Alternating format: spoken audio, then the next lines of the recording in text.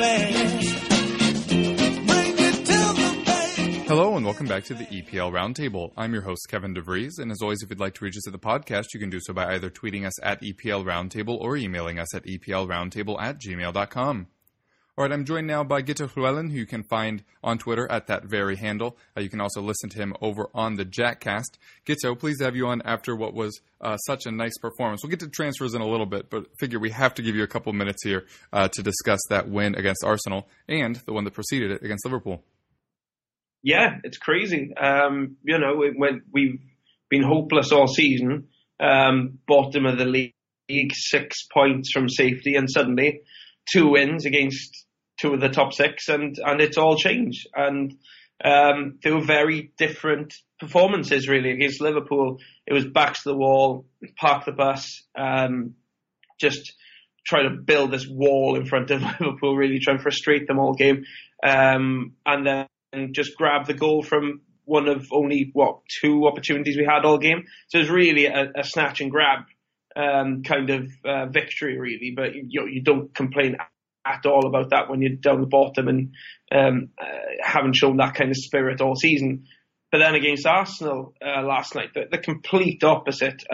Yes, we were still very disciplined and still very well organised defensively, and worked our socks off. But we created a lot of chances, but far more than Arsenal did. And even though we got a lot of help from Arsenal, their mistakes, their general diabolical play, there was a hunger there and an ambition that we haven't seen all season. It's nearly 11 months since we last scored 3 goals in a game. And I think it says a lot about our performance that we managed to go out and get those 3 goals, and it could have been more. Also says a lot about the quality of Arsenal's play that they shipped 3 goals. It does need to be said. They were so unspeakably bad. But we've played against other bad teams this season, and we've lost them. We've lost to Brighton when they were chronically bad. We lost to Newcastle when they weren't anything special. We lost to West Ham when they were shockingly bad. We've thrown away points against some really bad teams, and then Arsenal came down and they underperformed massively, but we took advantage of it and really beat them convincingly. And the atmosphere around the club now has just changed overnight. It was, a lot of fans had given up. I'll be honest, they were already, saying that they were preparing for the Championship. I definitely wasn't one of those, but I definitely didn't expect us to get back-to-back victories against Liverpool and Arsenal, which now see us outside the relegation zone for the first time in months, even though it may only last for another couple of hours because there are matches tonight as well. But it's been an amazing week and a bit for the club, and the transformation under Carvajal, it's just been fantastic. Yeah, it's also been fun to watch for neutrals, I'm sure, throughout the league, but also especially for this commentator, as it's going to help Tottenham out in that top 4 chase. Not to make it about myself, but there we go. Very impressive stuff from you, although I can't help but think when I see the 11s you put out that a fair number of them look more like Championship players than Premier League players, but you may be adding today being linked with Andre Ayew. So this is a 2-parter. 1, how likely do you think that is? And 2, as I alluded to in a post over on Goal already today, is Swansea scouting department just a guy sat in a small cubicle just watching old Swansea matches?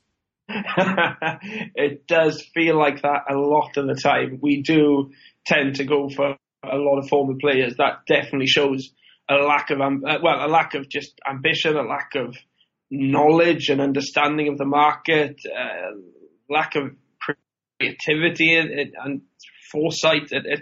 It's really something that annoys fans a lot, that we always get linked to the same players and we always go back for players who've left. But it's mad, really, considering we used to be famed as a club who would find these hidden gems from less fashionable sides and turn them into fantastic players.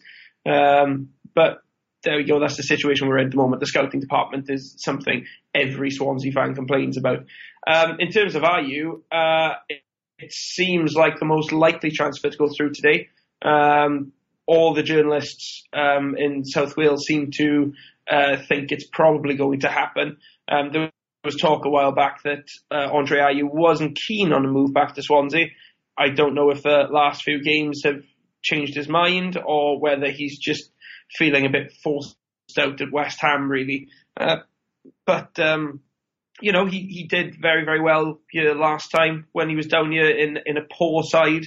He really stood out as one of the only ones who was trying every single game, and he could definitely give us more of a goal threat, even if I'm not convinced he's going to solve what has been a main problem over the last few months, which is creativity. I don't really see him setting up a lot of goals, but he does have a knack of getting into good scoring positions and getting the scrappy goals that we've been scoring more and more of late. You have indeed, in large part thanks to his brother. I joked earlier in the season with you on Twitter that Swansea seemed to live and die by the Ayew. Could be double that here come the end of the day. Any other options you think you're pursuing, or do you think that'll pretty much rest it for the day? No, we've been linked with a few other players. Lazar Markovic is one of the players we've been linked with. A little bit unclear how likely that is to happen. There was talk yesterday of a possible £15 million move, which in my eyes sounds like quite a lot of money. I know Markovic is young, but he has had injury problems and he hasn't really developed over the last few years, as you would have expected. Probably, gone backwards really over the last few years. He's still the kind of player that can give you something different and can just come up with these moments of brilliance. But whether he can perform them consistently enough, I'm not sure. And that's really been one of our main problems over the last few seasons is we've had wingers who have had moments where they look fantastic. You think of Luciano Narsing, Jefferson Montero, even the Ayew brothers. But generally, they just stay below the surface and don't really have enough of a constant enough impact then. Markovic probably fits into that category. But still, I think it would be worth having a go at him on loan, which is one of the rumours today. But still unclear about how likely that is to happen. I'd like to see it happen. I think a loan move until the end of the season would really be a good one for us. But I'm not really sure how likely it is to happen. There's talk as well that we're going back in for Andy Yeardom, the Barnsley right back, who we seemed certain to sign in the summer. That move didn't come off due to running out of time. We left it too late. Which is typical Swansea, it has to be said.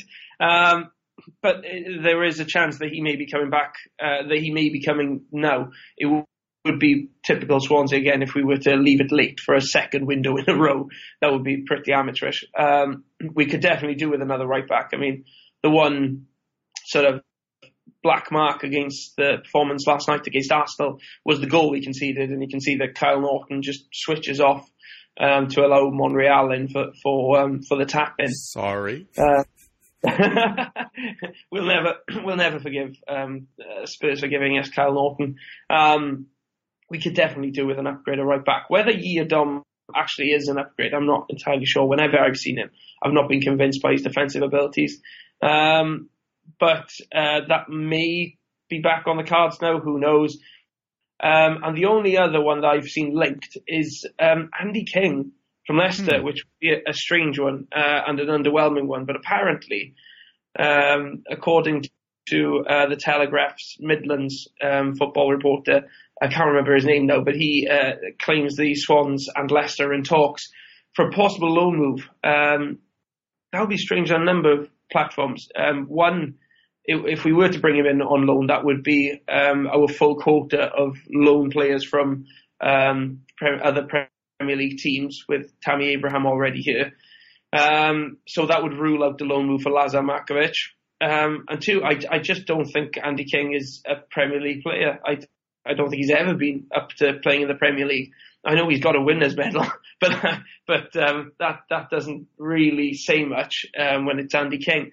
I've seen him countless times for Wales too, and for Leicester, and I've never understood it. I've never understood why Leicester have kept hold of him for all these years, because I've never seen him contribute to any team definitely since Leicester were in the Championship. But even when they were in the Championship, I really thought he was an average player at that level. And to think that a Premier League team could be interested in him, I really don't understand it. He is such a nothing player, a player who gets lost very easily on a football pitch and never contributes anything. I had seen that he was linked with a loan move to Nottingham Forest. I would have thought that would have been a lot more realistic. More his level. Yeah, way more his level, and a chance for him actually to get first team football, and who knows, maybe develop as a player. But I mean, if he comes here at the moment, I know central midfield has been a problem area for Swansea, but I can't see him improving it in any way, shape or form. And I couldn't really see him getting game time either.